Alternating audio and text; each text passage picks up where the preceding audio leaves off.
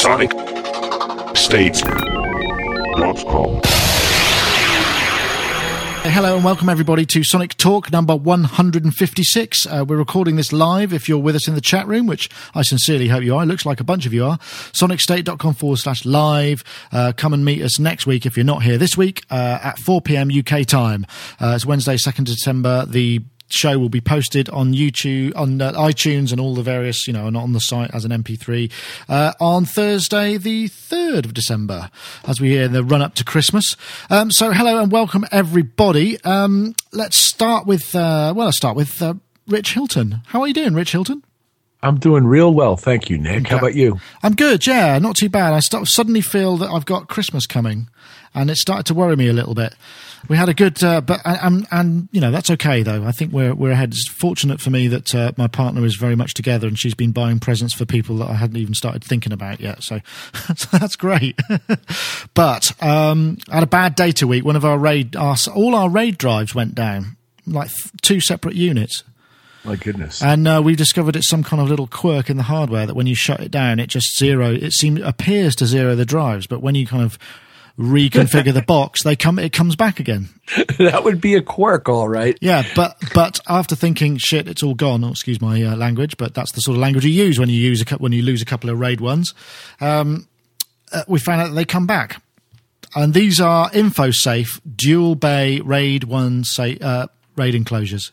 If anyone's thinking of getting one, not sure you should, to be honest. So yeah, but I'm okay. Anyway, Rich Hilton, of course, is world-renowned and world-class, Emmy-winning, Grammy-winning, and multi-board award-winning and platinum gold disc bestowed recording engineer, producer, and player. PJ lent me his Emmy. Okay. We'll swap. We'll send it around the team. So anyway, welcome. MySpace.com/Hiltonius. And let's say hello to Dave Spears, also from GeForceSoftware.com. Makers of fine musical instrument. I trust you are well. I'm well, yes, thank you. Good. You managed to avoid the illness that was the scourge of your household last time we spoke? So far. Good. Yeah. You must be a healthy man. I think it's the fact that I'm unhealthy. Pickled. Kind of just glide through it, yeah. Just always a bit ill, never really ill. But by the same token, never exactly healthy either. Yes, fair to middling. Fair to middling. Well, that's okay. Anyway, you had a good week? No. Oh, I'm sorry to hear that. But at least honesty is the best policy often. This has been a very, very trying week. And what are we on, Wednesday? Yes. I only hope that this hour will be a sort of an island of tranquility in the sea of your chaos. The only reason I logged in. Well, that sounds quite poetic, almost. Let's say hello to PJ Tracy from Minneapolis, Emmy-winning PJ Tracy. How are you doing, PJ? Hello. I'm doing very well. Other than having some crashes over here this way, Skype crashing and all my preferences resetting. I think other than that, I'm doing great. It's one of those things. Mark says that he's just it's had a system update, which is obviously not what you want when you're in the middle of this. So I'm just going to go see if I can get Mark Tinley. Hello. That's better. How are you doing? I'm all right. I unplugged the handset and it installed an update. Not what you always want, don't you? No, I don't know. Now I'm on Skype version, whatever I'm on now. So okay, well, it sounds much better. So the update was definitely worth it. So, excellent. Well, let's jump straight in with our first topic, which is Max for Live has been released. Max for Live comes with a huge library of new instruments, MIDI effects, and audio effects, ready to use in your live sets alongside Live's native devices. Some of these devices were built exclusively for Max for Live. These include what we affectionately call the Big Three. Buffer Shuffler, a powerful effect for creating glitchy, chopped-up audio in real time. Loop Shifter, a sample-based instrument that automatically maps unique parameter combinations across your keyboard. I won't play all of it, because there's quite a lot of it. But that's tying in with this. We missed it for last week, but Max for Live is here. This is the Cycling 74 technology. It's like 15, 20 years old, this technology. It's traditionally been used as a sort of multimedia audio MIDI programming language. Runs on Mac OS X and Windows XP. You can buy it for $299 US, 249 euros, with cross grades if you already own Max 5. I was looking into this, and I've never really got into Max. I know they use it a lot in education, but it looks actually really brilliant. And what a great idea. The fact that now in your DAW, you can essentially program stuff yourself. So you don't always have to use the well-trodden path. You can deviate as wildly as you would like. And I thought it was worthy of a mention. I know that we're not necessarily all Max users, but I certainly never have, so I can't really comment. But it looks quite interesting. Anybody else think they're going to take the plunge or have used it in the past? I've used it in the past. Not for about 10 years, I don't think, no. And I found it quite interesting to use, actually, when I used it, and remember being able to build things out of lots of modules and do all sorts of MIDI processing that you just couldn't do with anything else. Well, it does audio now, and what was really cool in the demo, if you watch the whole demo on the Ableton site, is you actually get you can do it in real time, so you can sort of route stuff and hear what's happening to the signal in real time over as you build it, which I think is a really powerful feature. I mean, I've used lots of plugins that run in Max Runtime, so other people's Max plugins I've used, and there's a Max Runtime AU plugin, I think, if I'm right, which takes other people's Max patches and will make them work as a plugin in Mac OS X. I think I might not be right about that, but if I could, maybe I need to go and re-explore it actually, because if I could start doing those sorts of things myself, that could be quite good fun. It's a very smart move as well, because obviously, you get it, and it sort of ties a whole bunch of people into the Ableton Live platform, because a lot of educational facilities use Max, as far as I understand. And I don't know I'm not sure whether it's now only being developed sort of continuously on the Live application, or whether it's actually, forming a dual path. I don't know. Dave Spears, do you know anything about that? Sorry, I know nothing about this. No. Would you like to? Probably. This has kind of got me a little interested. I'm going to talk to Houston about all of this, because I reckon some people are going to get very deep into this, aren't they? Well, it comes with it comes with a whole bunch of stuff already, and and it looks like it's sort of, and a whole load of tutorials as well. So I don't know. I think this could open up. It's sort of almost like giving. I like the fact that you're within the sort of massively structured environment of a traditional DAW. Although you could argue that Live is not a traditional DAW, but I mean, let's call it one just for the sake of argument. Now you can actually break out and do all of this sort of really weird stuff, and presumably break it and make things kind of not sound right, and do things that aren't necessarily what people think you want. Yeah. Yeah, and I did like that buffer shuffler. I thought that was very good. The little controller was kind of weirded me out a little bit, actually. I think the noises kind of sent me off the Richter scale. I don't know. I get a bit tired of this whole sort of I just want to sound like glitch. I mean, surely it must be other applications to it than that. Yeah, and that's where I thought the buffer shuffler was actually really good, because with the sort of pattern based stuff, it was just really interesting. Really, the buffer shuffler just allows you to resequence the quarter notes, doesn't it? Is that right? Yeah, and there's all sorts of odd things you can do in there. Link the two sides together. Oh yeah, separately. Yeah, I mean, I just thought that was musical and yet clever. I don't know. That's good. I mean, PJ, have you? I'm guessing you probably finished your musical education somewhat later than the rest of us, because you're probably the youngest here. Was Max part of your curriculum? No. I had a very traditional, Western theory kind of curriculum, based on mostly stuff that happened 200 years ago. Okay. The Beethoven edition. Yeah.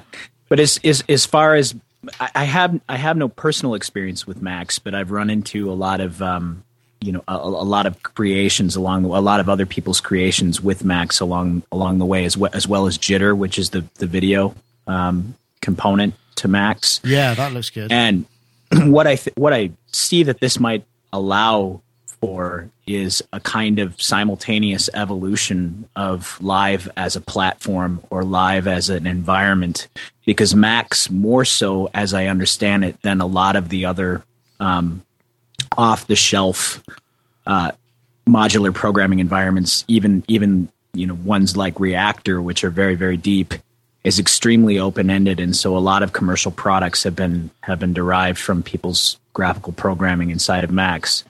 And as that is the case, it will allow for those that are capable or willing to essentially you could create as much functionality as Live currently exhibits, with something like Max. So you in other words, that product might evolve, in ways that the original designers never intended. Well, also, and also the fact that because they're all, it's essentially open sourcing things, because presumably stuff that comes in Max Live that people make that maybe doesn't quite get there or needs performance tweaks, the guys at Ableton could just kind of go, hey, that's a great idea, we can kind of compile that to work as within Live much more efficiently, and therefore make it a feature. It's like crowdsourcing it. Exactly. I think that's exactly what could happen. But aside from official, I guess encompassing of features that people create along the way, or plugins that they create, or control interfaces that create, you could ostensibly have several iterations of Live existing simultaneously, out in cyberspace that people have custom created for themselves, or communities have custom created for themselves, creating, I guess, anything from just minor feature tweaks to something unrecognizable. Oh, I see what you mean. So it's almost they could create their own editions. Yeah. That's an interesting thought. Very interesting. In the chat room, obviously, one of the there's been a deal on Reactor, which has been going for $99 during the Thanksgiving period, which is a very similar kind of parallel programming environment, I suppose. I mean, it's as deep. I mean, it's more closed, I suppose, but it's still quite a similar thing. So I don't know. Rich Hilton, is this something that you would find you'd have time for? Can you think of things you'd like to do that you can't, that you think you might be able to if you tweaked with this? It's not so much that I can think of specific things that I think I can't do now, as the bigger palette is always better. And having more stuff to grab for and try is cool when you're looking for something. I suppose that, but if you have to build it, it's the idea of, how much time do you have to invest in this kind of stuff, really? Well, obviously they're going to give you a fairly interesting set, as we've already seen in video, of ones that other people have built and designed. And there's undoubtedly some sort of tutorial aspect, because Live is really good with tutorials. And so no doubt that they're going to hold your hand through the process of feeling comfortable in that little Max programming environment that guy wrote however many years ago.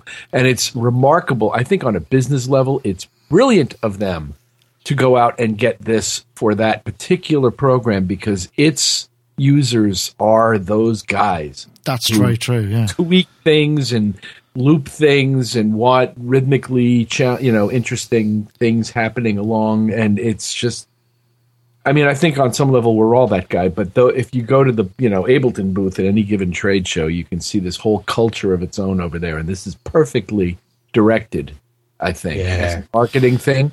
It hadn't occurred to me until you mentioned it, Nick, but this might actually bring new people to the program. It may be that powerful, let alone convert some who are already using it. But I wish I had time. I'd love to. It looks like something I'd love to get into. Well, I can just, in my time spent with Ableton software, and by the way, 8.1 is now out. Yeah. It's just really easy to get stuff going on in there. Once you get the hang of their interface, like processing things and moving them around and trying out different kinds of it happens instantly, and you never have to stop playback.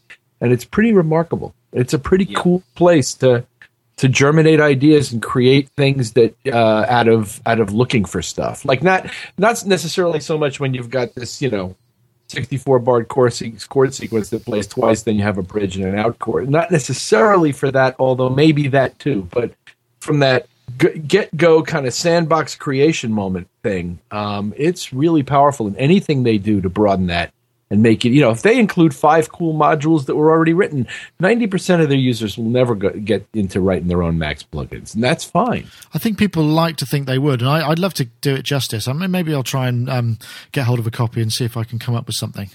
I like the idea of just being able to customize something for you, because that's the thing, as we all gravitate towards the big 3, big 4, big 5 kind of DAW setups with their included virtual instruments, we can all become a bit generic. There is a danger of that, just by the very nature of it. So having something like this means there's a lot more possibilities. Max for Live was out. I think it came out last week, just before 24th. It says here, so it was probably just before the last show. And it's, like I said, it was $299, €249. If you already own Max 5, it's $99.79. So there you go.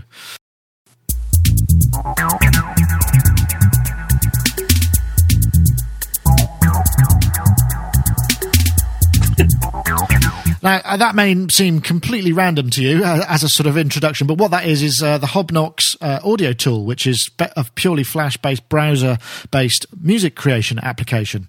And obviously with this new Google Chrome OS, which they've sort of started to bring out now, in terms of public beta and get developers on board, they reckon it's going to be ready by, same time next year. The idea with it is it's basically it's a browser-based operating system, and they're not going to get into writing all the drivers and stuff like that. So that's going to really open up the doors for people like Hobnox and what have you. I just wonder what like, certainly from Dave's point of view as an audio developer, what does this mean anything to you? Can you see, is there a roadmap starting to kind of make itself apparent? Can you see some diversions coming your way shortly, or are you just going to ignore it until it reaches a much more critical mass? Probably the latter for us, especially this week of all weeks. Okay. You don't want to get into one of those ballooning developer discussions where the possibilities just start to... Yeah, no. Well, I'm having to keep very tightly focused this week. I see. In order to get through it. I thought it was, interesting, very interesting. I mean, they're now starting to create versions of this operating system you can put on USB sticks if you know what you're doing, so you can boot your hardware into Google OS.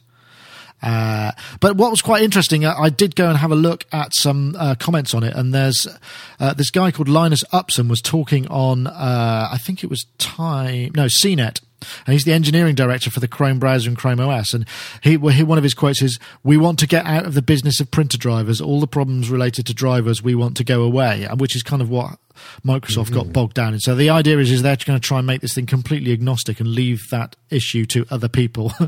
Whereas, things like class compliant USB drives, class compliant mass storage, cameras, that kind of thing is actually where you want to be. So that there's a hardware recognition of this stuff, so you don't have to get involved in drivers. And if you're using something like the Hobnox audio tool, you can just kind of go, oh yeah, I got some audio, here's the outputs, whatever. So it's really much lower level, so the operating system almost doesn't get involved. That would free up an awful lot of developer time for people to create web-based applications. And maybe we're going to start to see a lot more of that with this as this becomes more and more of to the forefront. Because let's face it, I mean, Google are still on the ascendancy. It's very hard, even though it's hard to believe. There's still a lot more coming from them, I believe.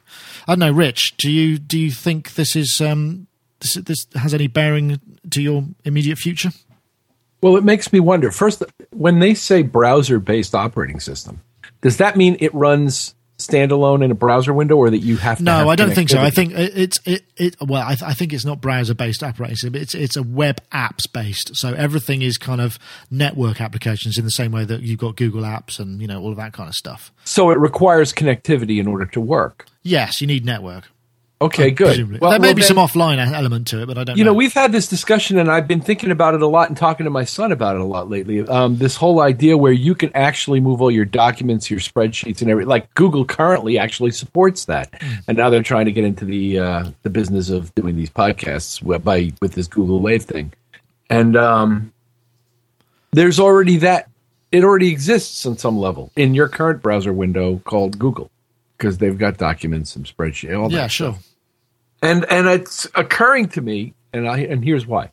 Here we are, we're on vacation, and my younger son has a paper to write, and we're halfway across the country, and my son and I each have our laptops, and we both happen to have Microsoft software on them. But let's say we didn't. The smartest thing for him to do is to put it up on Google in his Google account, and then he can be sitting in the hotel lobby using their business center writing his paper. He could be doing it anywhere. It's actually a very, very cool thing that it kind of supplants the need to have expensive software in your computer to do these things. Yeah, you can't beat free, especially if it works. I'm just wondering in terms of whether it's going to work for real-time stuff and real-time collaborative stuff, and because that's something that does need DSP. Well, you should. Have you had a look at Google Wave? Speaking of collaborative stuff, I do have an account, but I haven't had time to kind of figure it out. To be perfectly honest, I don't know. Well, it's exactly that. It's exactly about the collaborative, real-time application of that principle. And communications, including video and audio, ultimately, although right now it doesn't do a lot of what it says it's going to do, but I can see where they're going with it. And when you combine that with this online-based document, once you make the jump to use this piece of hardware, you have to be connected to the internet, which is what that says, then that's a pretty cool way of, unless you really have some high-security stuff you don't want on public servers, however private they try to make them. Sure. I think it's great. Don't know, Mark. Can you see this? Is this float your boat, excite you? Yes, it does, because I would like to have. I do like having access to all of my information wherever I am, and that's becoming more and more of a possibility. And I've had an iPhone for a year, and I now do the majority of my email on my iPhone when I've got free time. So if I'm sitting waiting somewhere for 10 minutes, like in a doctor's surgery, if there's an internet connection or a 3G connection or even just a mobile network connection, on some level I can look at some of my email and answer it. Yeah. So I'm never really sort of sitting doing nothing. Now, if on some level I had a handheld device that I could sit and make music with, that I could sort of expand on. Well, I do have that, I guess, but it would be nice for all of that information to always be available, wouldn't it? You sort of, with the audio though, you're going to have, because moving that sort of data in real time, you're going to have local copies, aren't you, to work on? And what you do is transmit the changes rather than the difference. We're talking with audio and video. You're talking about massive file sizes, aren't you? So that's,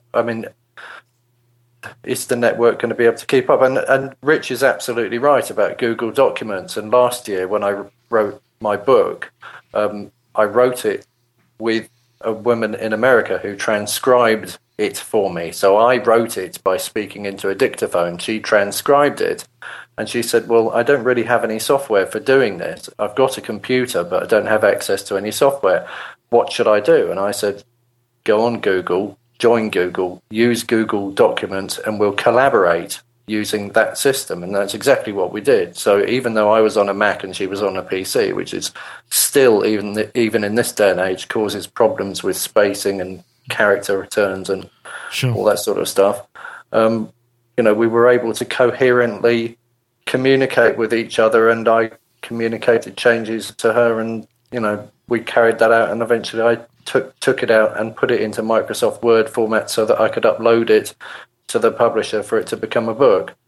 And I think the only thing I didn't take into account happening was that Americans use 2 spaces after a full stop, and we only use 1. So I had to go in there and edit all of that. But, that's an interesting. Is that it? I wonder. The thing is, in terms of real-time audio, I guess the bottom line is we're not really there yet with this OS, but you can see there's going to be so many people just developing for this, because it's going to become the norm.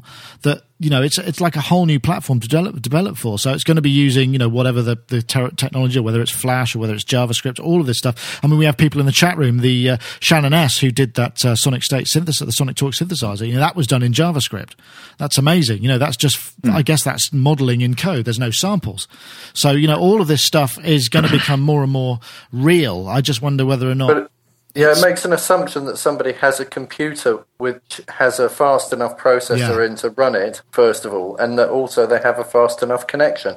And I'm sure somewhere on the planet somebody's gone, I don't need all of that, and they're grandson is going to come along and try and run it on their computer and kill their computer. Yeah, I suppose on so. a modem on like Windows 95 or something. So, I mean, it assumes that the rest of the world is keeping up in terms of pace of technology, and I know for a fact it isn't, because my children don't have that fast a computer in their house because their stepfather doesn't see any point in having one. Yeah, because he doesn't do music. We've talked about this he before. Does his accounts, and that's it. It's going to lead to that duality that we've talked about in the past, isn't it? There's sort of a number of things come to mind. I mean, we talked about this last week actually, and you were talking about whether or not this is going to create a disparity between specialty computing systems made for content creators and the rest of humanity, I guess. And I'm wondering if you might not be right, at least in the offing, in the not too distant future, because of the fact that the internet does become your access to the internet becomes the bottleneck. And I think months ago this is a recurring topic, and months ago when we talked about cloud computing, I had mentioned that if you go to TED.com, there's a senior Google engineer, and I'm blanking on his name, who gave a talk, I believe in 2008 at the TED conference in 2008. And what was a little heavy-handed and definitely almost religious, the kind of terminology that he used. But he definitely delineated Google's agenda, which is to be at the forefront of cloud computing and to be the preeminent window into the cloud. And I think that what we're seeing here is, obviously the birth of that, and they're way ahead of everybody else on that count. I mean, they made a $750 million purchase about a month ago of a company that is at the forefront of mobile advertising. And their Droid 2.0 system, which my wife has an Android phone, is amazing in its speed and complexity, and the fact that it's open source, and there's applications appearing daily in the Google Store for the G phone.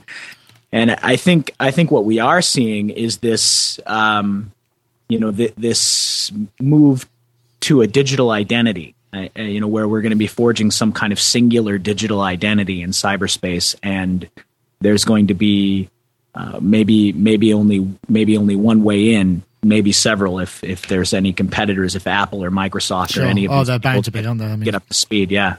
So that's all I have to say on it. But as far as music creation, in terms of web music creation, I think we may be a long way off in seeing the kind of robust applications that we have, on our desktops currently, because there's not enough bandwidth to accommodate that currently.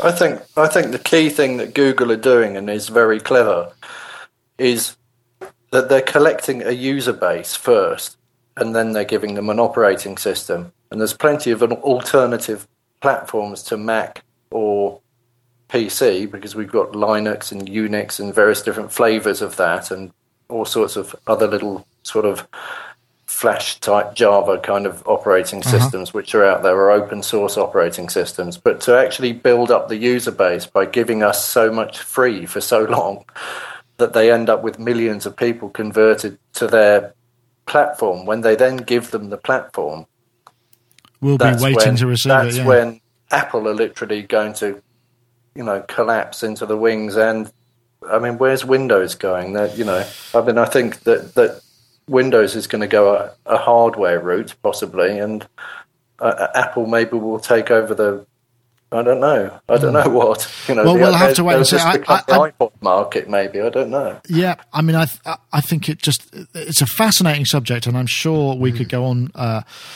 We could go on following this thread for some time, but I suspect we probably our listeners would probably like us to talk a little bit about music technology, so it's kind of my fault for bringing the operating system into the arena here. But let's just take a pause and have a message from our sponsor, who are YamahaUK.co.uk. They would like you to take a listen to their Yamaha Download podcast, which is the November show is current. I think it went up last week, and they talked to Paolo Nutini, who is a kind of current singer-songwriter, just before he went on to the stage in Royal Albert Hall in London. He uses the awesome LLX16 guitar.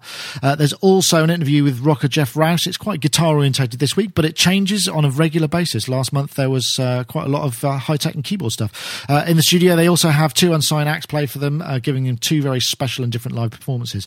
So if you want to check out the Yamaha Download, it's a monthly podcast. If you head over to sonicstate.com/Yamaha, there's a landing page that will take you to it. You can download it via iTunes, you can listen to it onto the site, you can get to it in a variety of different ways. So please do go and check them out. And also, there is a Yamaha newsletter. In fact, if you go to yamahadownload.co.uk, there is a website where you can get hold of the newsletter. You can check out what's going on there. There's some great interesting stuff there. There's a couple of articles. There's one on how Yamaha consoles are used in the X Factor, and there's also a clip of the DX7 animation from Monsters vs. Aliens, which I think we spoke about in the past, but I'd not seen the clip. It's a very lovingly recreated DX7, very amusing.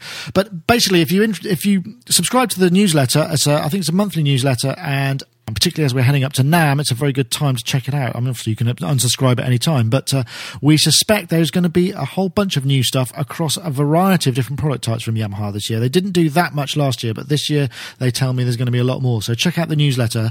Head over to sonicstate.com/Yamaha, and there are links to go to there to the various resources I've talked about. And we do thank them very much for their continued sponsorship of the show. It's very much appreciated. And that's it from our sponsors. So thank you very much. You're looking very bored, young man. You're talking to me? As a matter of fact, I am. I've been watching you this evening. You from the FBI or something? No. I wonder if I might join you.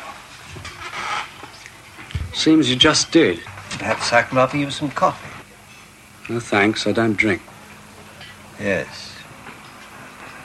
What is it you do want?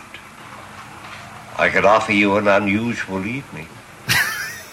I doubt it. Some extraordinary. Isn't that great? That clip. When I played the introduction to that clip, I just thought that I've got to use that. That's just so funny. That was the sound of Boris Karloff and Ian Ogilvy from a film called The Sorcerers, which is a 1967 film. And basically, it's the plot is simply a great hypnotist, Professor Marcus Monsterat, who was played by Boris Karloff, has developed a technique for controlling the minds and experience the sensations of his subjects.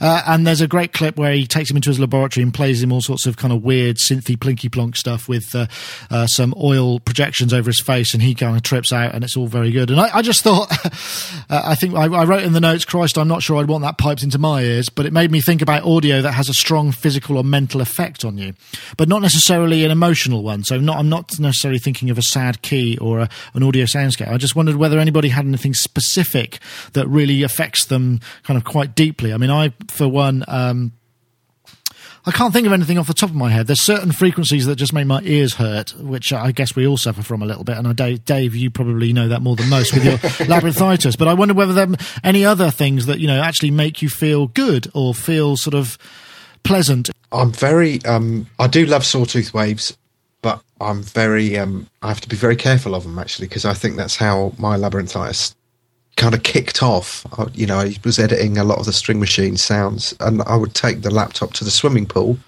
where my daughter swims every Saturday, and I'd sit down with my laptop and put the headphones on and edit away. So you've got this really gnarly sawtooth wave going through your head, and then I take the headphones off and you've got the acoustics of the pool, which would kind of send everything a little bit trippy. Not dissimilar to doing drugs,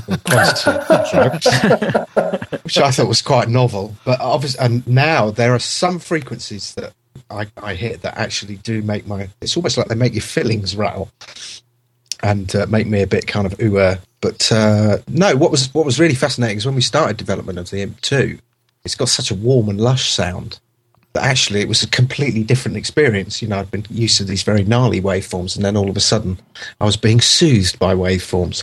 And I think I do generally get soothed. I think everything in life is all about frequencies and the way, the cycles that people operate on, the frequencies that people operate on, and things operate on. So for me, everything revolves around audio, really. That's a bit deep, isn't it? No, that's very good. That's very deep, That's good. Mark, I'm going to let you come in last because I know you've got a very. I think you might have an anecdote that I want to hear in full. Okay. PJ, how about you? I mean, I know you're involved in audio an awful lot. So is there something that you you find soothes or has an effect in that same way? Oh yeah, most definitely. For me, it's running water, and I would imagine a lot of people have that. But it's like sort of the chaos of it, I suppose. Yeah, I love it. Yeah, I love the chaos of it. I also, and especially, there's something about if you turn on running water and you let it run into a basin, or you go and you sit next to a waterfall or something like that. Water hitting water. I can do that for you now if you like. Well, Mark happens to be in the bath at the moment. Fantastic. I'll fall asleep. Only it actually sounds like you're doing something, else. Yeah. But this particular video reminded me of a story that I saw about a year and a half ago on the NBC Today show, which is one of the big morning shows in the U.S. And their chief anchor or correspondent, Matt Lauer, went and had a QEEG done of his brain. So they map the electrical activity at different lobes of the brain. And then through some proprietary process that apparently was developed by a Russian doctor, they convert that into two separate pieces of music. One to be played on a conventional CD player upon waking in the morning, and another to be played at night before you go to bed. And apparently it's... The theory is that it's supposed to help you wake up in the morning and sort of set your tone for the day, more than just an inspirational thing. It's supposed to react with the electrical system in the brain. Wow. And then in the evening, it's supposed to relax you. What's interesting about these pieces of music is they played several of them that were derived from different people. They have similar but not identical signatures in a lot of cases. The one for the morning is kind of a major, almost invention-like kind of piece, like a Bach invention or a fugue, that kind of thing. There's a lot of fugal counterpoint happening, and it's almost always entirely in a major key, and it's more brisk, as you might expect for the morning piece. And then for the evening, it's slow, languorous, and often in a minor key. Oh, that is interesting. I was looking at a number of things here that came up. One of them was this chap Vladimir Gavro, who worked in a building, concrete building that had a 7 hertz resonant frequency, and it made all the people in it ill. And so he turned that into some into some scientific research and ended up making unpleasant audio weapons, which I thought was a little bit of a strange use of audio. But as we know, that's been used a lot in the past, with the theta waves and all of that sort of thing. I know, Rich, you're. I imagine you probably have some thoughts on the matter. Well, regarding things that give me a pleasant physical reaction, and to put it as politely as possible. It varies according to circumstance, and there are so many of them, and some of them are natural, like what PJ describes in terms of running water, or just sitting in a forest where there's almost a zero ambient noise except for birds and animal sounds and things like that. I mean, there's just so many of those for openers. Birds, listening to birds in the morning. And then the musical ones ranging from, symphonic orchestra to solo piano to the occasional rock band to who knows, the occasional reggae band, but then there's the ones that are unpleasant for me, and those are very easy for me to identify because I leave the room. The alarm in the morning. Well, no. It's not even like that. No, it's usually concerts that are excessively loud or unpleasant sounding in these days. And, but I remember I used to joke in the studio. There was one engineer who used to come visit our studio who used to mix so extraordinarily loud with so much top and so much bottom that I used to joke that I'd have to leave the room clenching my buttocks and holding my ears. But so besides that, some like lighter variant of that occurs at certain points in life where I'm in a room where something is just excessively loud or obnoxious sounding, and I'll turn around and I'll just leave the room. This happened to me at a reggae concert once where the bottom was just too loud. I couldn't stand it. I had to leave. I went outside and it was still too loud. I still had my earplugs in.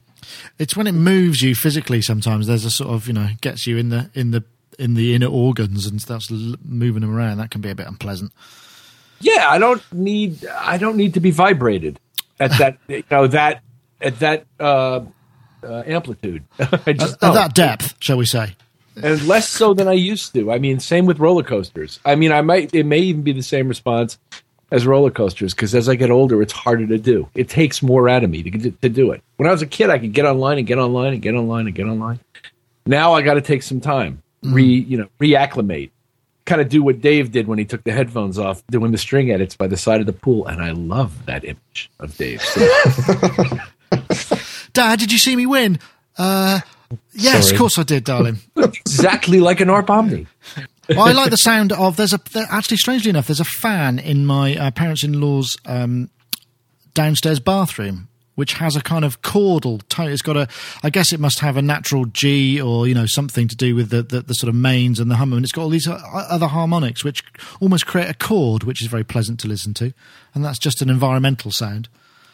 And I can't help when I'm in there but sort of hum in these sort of weird atonal sort of Indian type scales around it You to do myself. that too? Yeah, I just couldn't help it because it seems to resonate with me and the room, and it seems to fit my sort of whatever my natural note is, I do that with my electric toothbrush. Oh, really?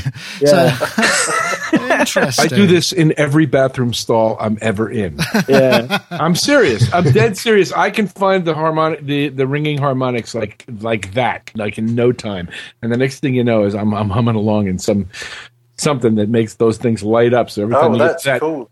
every time you get to that note, it goes through the whole. That's interesting, isn't it? The pleasure of an acoustic space that you can actually manipulate, because it's obviously small ones are easier to manipulate. You have to make a pretty big sound to be able to do it in the Well, bathrooms are good because as in being in the bath. Yeah, if well, I there you can't are. do it because I'd electrocute myself. But if I lay with my mouth just above the surface of the water, I can probably get the water in the bath to resonate at a frequency sympathetic to the room, and then it gets really loud. And that's a really cool thing to play with, actually. Oh, that's very interesting.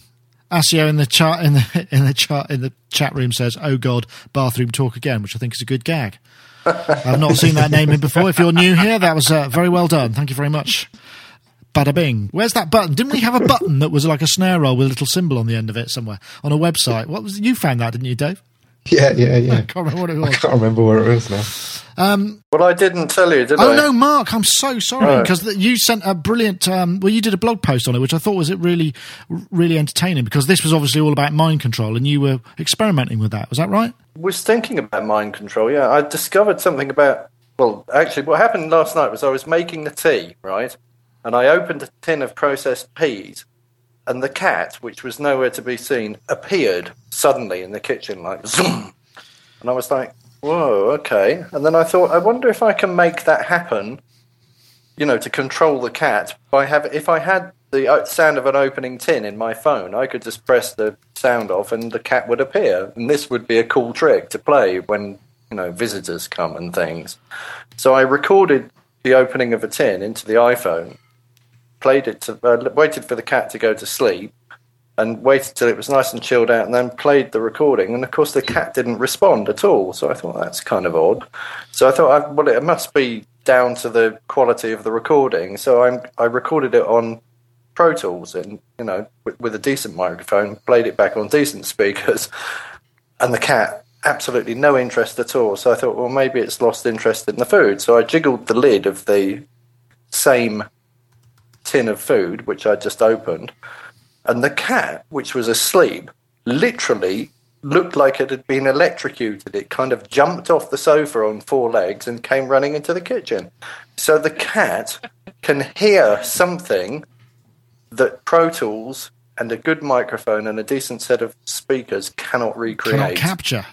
Yes, so I think I think we should, Sonic Towers should patent this as the new benchmark test for audio, and it should be like the cat test. It should be like the Sonic State cat test. That's a great idea. Oh, that's brilliant. I'd like to. Maybe you could document it and everybody can try it. Matt C in the chat room says, my dog responds to recordings of my doorbell on a Zoom H4. Well, you go and read my blog then, because I surmised right at the end of the blog that cats are more intelligent or have better hearing than dogs, because dogs respond to recordings of dogs barking, but my cat won't respond to a recording of the other cat meowing. So there's something something in the cat hearing range which is important even in a meow. And my partner Gina said that sometimes when they open their mouths, they make this kind of half-open mouth face. And she said apparently they're making a noise when they're doing that, a really high-pitched noise, which is telling other cats there's something here of interest, which we can't hear. Yeah, so I think. So would you be able to record that in a 192K sample rate HD system?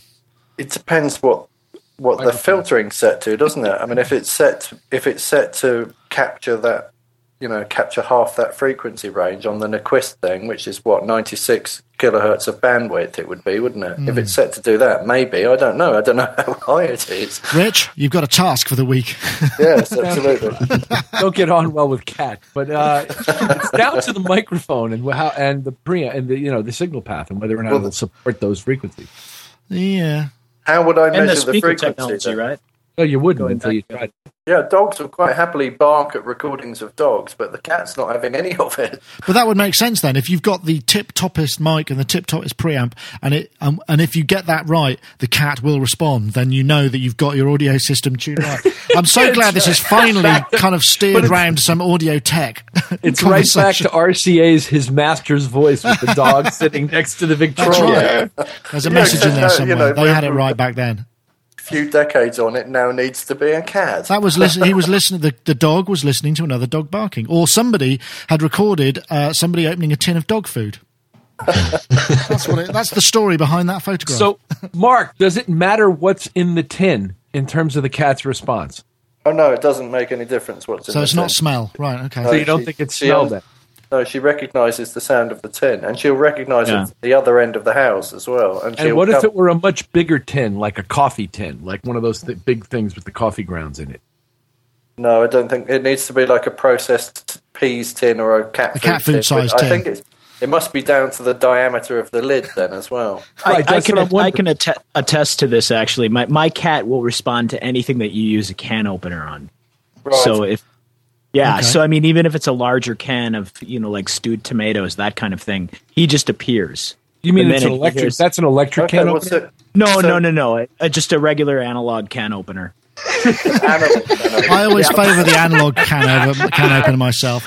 It has a more natural open sound. In the UK, the cat food that we feed our cats called Whiskers, and in the UK it has a ring pull lid on it. Oh, yeah, but they'll recognise the sound of that being opened as well. So. Oh yeah, soup cans as well. I mean, he hears the tin on tin. When the metal rips away from the metal. Okay. So if you use a can opener, or you have a pull top on the can, he'll come running. But it doesn't seem to matter.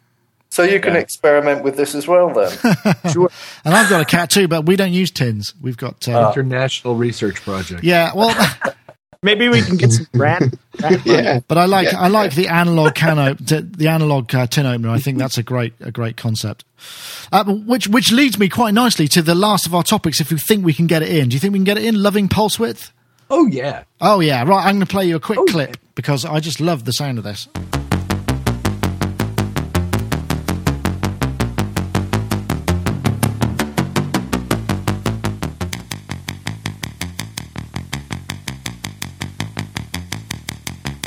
Now, Skype's not doing that justice, I will admit. It was basically a Big City Music demo of the 4 milliseconds A-Toner pedal module, which is a Eurorack module. It's a part processor, part generator. As a processor, you can add pseudo pulse width modulation effect to any source. I'm reading from the copy now. It can also act as an analog pitch shifter, giving you 1, 2, sometimes 3 octaves down, and interesting partials in between. There's a simple filter that allows you to shape the tone even further. There's a great line in it. There are 2 CV inputs, both with attenuators. They're bipolar, just like your mum, which I thought was just a funny little addition. $325. But I responded really well to this because the initial part of that demo was pulse width, and I know pulse width has become really kind of quite advanced over sort of probably the last 10 years or so, where they've been able to introduce it into waveforms other than square. And I just really love the sound of it. There's something about it that really kind of floats my boat. And I thought, well, I wonder if there are other there must be other synthesis techniques and types that are your particular favourites. And it's my way of trying to drag the entire episode back into some kind of synth techie kind of world. So I wonder if you can you humour me for the last few minutes of the podcast with this. I don't know. Let's start with you, Mark. Do you have a kind of favourite synthesis type or parameter that just kind of every time you go for it that it floats your boat and gets you somewhere? Yeah, I do actually, and it's a very, very pure square wave, so probably a digital square wave. Yeah. Through a resonant 24 decibel filter. 24 but 4-pole filter, all right. Yeah. And is that a sweep or just a kind of particular point? I think it's a particular point, and I think the first time I really heard it and liked it, I was in Trip at the Astoria, and it came out the speakers at about 900 decibels or something, and it was like that kind of, it's the sound that there used to be in all the old acid house records with that kind of gol, gol, gol kind of thing, and it sounds like somebody hitting a tennis bat on the end of a piece of very long pipe. Except then it opens up into the raw square wave, and you kind of go, "Wow, yeah." That does it for you, does it? Yeah, absolutely, love it. Ah, interesting. That's very specific as well. I like that. Brilliant. Is there anybody else? Rich Hilton, you're a man with a history of synthesis. Is there a particular style, kind, parameter that you just can't help yourself? Well, first of all, the topic: modulating the pulse width of a square wave in an analog synthesizer slowly. Yeah, is gorgeous. Does me every time. I can't thing to do. And in fact, if you can create modulated wave shapes in general, as a part, I mean, and then don't get me started on filtering, because I do love my filtering. So I don't know, to point to one thing, and then if I want to modulate either or both with an audio frequency wave and see what comes, like there's just so much of it. I just love doing it all. So makes me want to go out and get Max for live. It's interesting because the reason I really got into pulse width very much more recently when I was doing the Dope for Dark Energy review, because you can pulse width modulate the waveforms on that, and I just had endless hours of fun just listening to that moving around, and the movement and sort of it just did something that really kind of appealed to me. The harmonics it introduced or whatever. Forget the filtering, just the sound of those harmonics shifting just really kind of does it for me. Right. Well, you may remember also a range of Ensoniq instruments that had wavetables. I also know that the Korg Wave Station had this, and that you could modulate along the wavetable. And that was a really nice animation that wasn't overly... It was very subtle and provided a really nice warmth to things. I used to use it a lot. Dave, now this is going to be hard for you, I imagine, because you are immersed in synthesizers and synthesis. All modulation. I mean, I said earlier, I love triangle waves and sawtooth waves. In fact, I love all waveforms, really. It's just kind of bizarre. But modulation of anything, I think, can be anything from manic to beautiful. And it just kind of gets me every time. And like Mark said, when you kind of boost the peaks of certain things and then you modulate that, you can get... I do quite often put the lights down low in here and get slightly anal and orgasmic about things. They're two words in the same sentence, so I'm not sure that you should have put together, but there you go. I think that's perfect. Boris Karloff to show you an interesting evening. Yeah, I think that's very fair, though. I think modulation in general, because ultimately, without modulation, everything is sterile, isn't it? Yeah, and that's beautiful in itself, but there's something about this kind of ever-shifting movement. In fact, I can't really say what it is, but this topic and something that I've been doing gave me an idea for a product, and I even went to bed and dreamt about it. Really? And woke up in the morning thinking, oh shit, what was the name that I was going to give that? But I love that kind of constantly shifting, evolving texture vibe that you get from nice modulation. It's a really nice, in the soundtrack to the Diva movie, there's a really nicely modulated synth in that, I seem to remember, which sounds like a sort of a Jaws harp sound. So it sounds like someone opening their mouth, but it's not. It is a synth. Notable modulations. Yeah. That could actually be the title of the show this week, I think. We'll see. That's a brilliant pun as well, isn't it? Notable modulations. PJ. Ooh, what more can I say? Yeah, I love modulation. Is the hair of the dog and the hair on the dog and the crack in the teacup and all of that. I mean, it makes everything wonderful. And I'm addicted to modulating the noise that comes out of my mouth by opening and closing it frequently. And but exactly. But recently, I've been getting into. I mean, it's not necessarily a favorite type of synthesis, but just for a couple of pieces that I've been working on is physical modeling. I'm finding to be a very interesting. Are you using very, very tight waveform cycles to do that? Yes, I'm using Tasman. Okay, which is a wow. I bought it. Yeah, you're the one. I bought a copy of this years ago and never got into it. I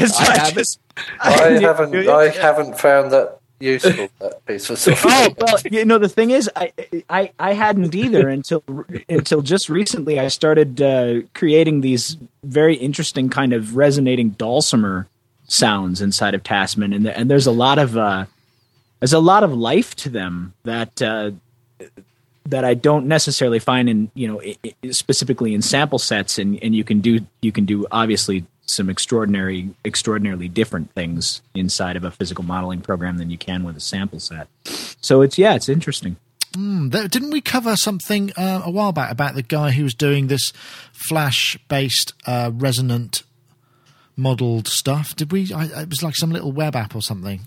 Sort of ties in with the Chrome OS thing. I can't remember now. I'd have to go back. It was probably a year or so, at least, ago. So my memory is shot to pieces, obviously. Unlikely to remember that, but I'll see if I can dig it out and stick it in the show notes. Yeah, I think modulation gets a good shout. I mean, that seems to be 4 out of...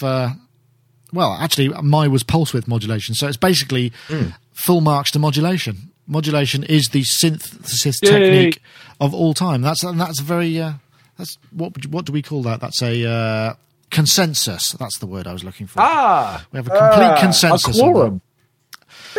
Yes. Well, anyway, thank you very much for that insight. I think that's a nice way to round it off. Although I do have a note I got from a guy called Ed Egan, who I don't know if anybody knows him. He's been involved a lot with work on the Harcum Continuum, and he was listening to last week's podcast. And he had some comments to make. He basically was saying he wanted to add to PJ's comment about the need for a newer version of MIDI. I agree that there are certain things that are wrong with MIDI to date. Improper MSB, LSB pairing is one. That's a bit beyond me. But there are more important problems with the way current MIDI spec is implemented within receiving software and hardware devices. He basically goes on to say that the Continuum communicates to the Kyma exclusively through MIDI, and there's no perceptual difference between playing sounds from the Continuum to Kyma over MIDI versus playing the sounds with a direct link between the Continuum and its internal sound engine. It works this way because Kyma and its hardware are highly optimized to process the external data like MIDI. So the Kyma has been designed to expect continuous data that a musical device can produce. And there's a lot of continuous data, and what the problem is actually and here's the rub. He says receiving devices typically choke on this MIDI river. Kyma does not. Some older, but interestingly, some older devices don't either. For instance, the humble early Roland Sound Canvas. So most devices or MIDI to USB converters can't process the full MIDI spec stream without buffering or dropping data. Perhaps more importantly, these devices are not fundamentally designed to handle the continuous data that something like the Continuum can, or perhaps a Wavedrum. So, that was his comment. And I just thought I wanted to bring that in because, he's a bit of a legend because he's worked on the Harcum Continuum, which we all know and love as a sort of very esoteric and probably one of the earliest controllers that generates an enormous amount of data. And the fact that he written in, and he said, I'll just start with, love your podcast in general. So thank you very much for writing in, Ed. That's you raise a great point there, and I'm sure we will all be able to concur with that. Do we have consensus on this point? But that's an interesting point, isn't absolutely. it? The fact that it's not necessarily the MIDI itself, it's more to do with the receiving devices and the way that they are sort of dumbing down what MIDI can do, perhaps. That's fascinating. Anyway, I think I met Ed last year. He did a brilliant demo of the Continuum. Yeah, he's a brilliant player. Yeah. Amazing. Well, I suppose on that rather, fortunately, the last two topics are kind of, we can say, have been music and tech. And thanks for everybody to listening, particularly the live streamers. Sonic Talk Live, sonicstate.com/live, 4 p.m. on a Wednesday afternoon in UK time. Please do come by and join us. And while we're at it, we're on a drive to promote the podcast and get ourselves further up various charts. We missed all the podcast awards. So if you get a chance and you use iTunes, go and leave a comment for the show, so that we get a critical mass of comments, and it sort of tends to get you on the front page, and then you get snowballed and all that sort of thing. So that's my only plug for the podcast. I want to say also thank you very much to our show sponsors, Yamaha.co.uk. We really appreciate them, and we're looking forward to seeing what they got at NAMM. And only remains for me to thank our guests this week. It's been a great chat. I've enjoyed it very much. I'll say goodbye first to Mark Tinley, because I know he's in the bath and I expect his water might be getting cold. And I don't want you to get a chill, Mark. So Mark Tinley, I don't think my fingers and toes have gone very strange. You're pruning. I haven't been able to go in the chat room, have I? No, you can't type, obviously. My apologies to everyone I can't type to. Well, maybe you need some conditioner or something, and you want to re-moisturise your hands and feet before you try and do anything too delicate. Well, I've got to jump in a car and go and get east from Molly's house now. So, well, you've absorbed quite a lot of water. Yes. I imagine through your largest organ of your body, which is of course your skin. Before anyone gets smutty on me, so Autism Hero, thank you very much. Been a pleasure to have you. Look forward to seeing you next week or whenever. I will have some idea about what the Christmas opening hours will be. I haven't thought about it yet. Oh, so thank you, Mark. Okay. All right, very welcome. Thank you. And we'll also say thank you to our US guests. First of all, Rich Hilton, thank you for joining us. I hope you're going to have a good day. I'm guessing your 30-inch monitor didn't arrive then? Not yet, but, still just, noon, just past noon here. Oh, that's cool. All right, well, I hope it's all it could be and everything you hope for. Thanks. MySpace.com/Hiltonius, so you can see what Rich is up to there. Thank you very much. And also we'll skip across to Minneapolis, where PJ Tracy, Emmy-winning PJ Tracy, is no doubt chomping at the bit to get to work. I am, but thank you so much. It's always a pleasure to be able to emote and learn about something so fundamental to all of us, I'm sure, which is audio and technology and audio technology. Great. So thank you. Thank you, PJ. And finally, Dave Spears from GeForce Software. Hope your week improves after this point and you can go back to it relaxed and in some way sort of ready to tackle the trials and tribulations of being a software developer. Thank you. I suspect that's a very polite way of saying no, it didn't help at all. Anyway, Dave, thank you very much. And that's it for this week.